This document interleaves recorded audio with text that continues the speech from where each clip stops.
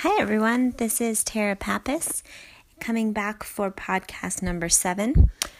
And as I seem to say every time I start a podcast, it's been a pretty crazy week. I have been on the road for the past week and been attending a very long series of conferences. So I am completely exhausted, but dedicated to getting my Monday podcast out. So even if it's late, I figured I would push through and I would go ahead and get that out there. And when I was thinking about exactly what I wanted to talk about today, I didn't exactly know what the topic was going to be. Being on the road, I haven't, other than a few doodles in my notes during my conference sessions, I haven't had that hands-on art making studio time for an entire week. And that really got me to thinking about the importance of those off times to an artist. And it's not something that you really think about, at least I don't think about it very often. I think in our society,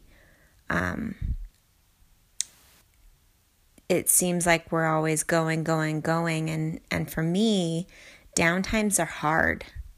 They're really hard. And it's really hard for me to just stop and not work. So I guess I'm not a very good example of it tonight. My plan was to try to just rest and relax, and I'm here recording a podcast. But what I'm not doing is painting. And that is something I'm staring at my little studio corner, wanting to jump in, wanting to paint, but I can feel myself so mentally drained that I think taking the time, and as soon as I finish this podcast, I will be doing this, but taking the time to just let my body relax, let my body rest. And, I've been doing that for most of the afternoon, which is why I've started recording this rather late. But so often I can just feel myself, and I can feel the exhaustion setting in, but we push through the exhaustion, and we don't give ourselves that break. We don't give ourselves time to just relax, time to just be, other than our specific vacation time that we schedule. So being on the road and not making a lot of art, I've been doing a lot of reading. And I've started reading this really great book called Wired to Create. And it's by Scott Barry Kaufman and Carolyn Gregor. Don't know if I said that correctly, but I wanted to just share a couple ideas from that book. And I haven't gotten very far in. I'm only on their chapter called Daydreaming right now.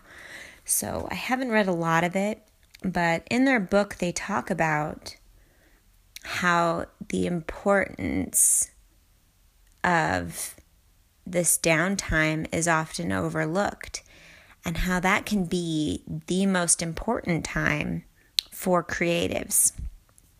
So even though an artist may not be creating at a specific time, that break, even if they're not actively thinking about ideas for their next work of art, for their next writing, for their next composition, our brains need that. Our brains need that break. And even if we're not consciously planning something in our brains, or, consciously being on the lookout for the next idea for a work of art, that break can bring about some really cool things. So In the chapter I'm reading right now, it's all about daydreaming and how daydreaming is looked down upon in our society, in our schools. And it does talk about there are different kinds of daydreaming. And there's different times when daydreaming is more appropriate than other times. So obviously, if you're in the middle of a class and you're supposed to be taking notes and you're daydreaming, looking out the window, that's not very focused daydreaming. So that's not an appropriate time to daydream. But, daydreaming, and then they also talk about night dreaming, can be a really great time for creative incubation. And so it can be a great time to kind of work through some of your ideas, sift through the ideas. And a lot of artists actually use their dreams, so they're inspired by dreams. I remember my painting instructor, when I was getting my bachelor's degree in studio art, used to recommend keeping a little notebook or a sketchbook right next to your bed. And as soon as you woke up, if you had a dream and you woke up, writing thoughts from that dream down right away before you get out of bed will help you remember those later. And at least for her, I know with her art, she was greatly inspired by dreams. I can't say, so after she gave me that suggestion, I did try sleeping with a notebook next to my bed, but I don't think I ever got into that practice. But it is interesting to think about the different sources for inspiration and how dreams, just like with daydreams, your night dreams can also be a really great source for creativity. So I found that chapter on daydreaming very interesting. The other chapter that I found really interesting in this book was when they were talking about passion. They were talking about following your passion and searching for your true passion. And, they talked about a couple different paths to passion. So there is harmonious passion and there's obsessive passion. And there's a difference between the two as they relate to a person's identity. And so, the first they talk about is harmonious passion. And so they say harmoniously passionate people feel in control of their passions. They are not following their passions. They are one with their passions. They feel that rehearsing and performing on stage is in harmony with their authentic self and is compatible with the other activities that breathe rich meaning into their lives. So in other words, performing is an extension of their inner selves. It is a part of who they are. In contrast, obsessively passionate people are less motivated by a love of their work, and they tend to feel as though they are not in control of their passions. They frequently experience anxiety when engaging in their work and feel constant pressure to outperform others when they see their achievements as a source of social acceptance or self-esteem. They are motivated to engage in their activity due to the promise of external rewards, not their inner inclinations.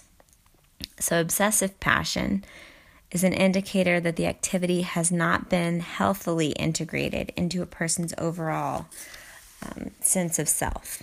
The ego feeds off high performance, and the person may find herself pushing too hard with little improvement, sometimes leading to mental and physical injury. In a nutshell, harmoniously passionate people are impelled to create, whereas obsessively passionate people are compelled to create by more extrinsic factors.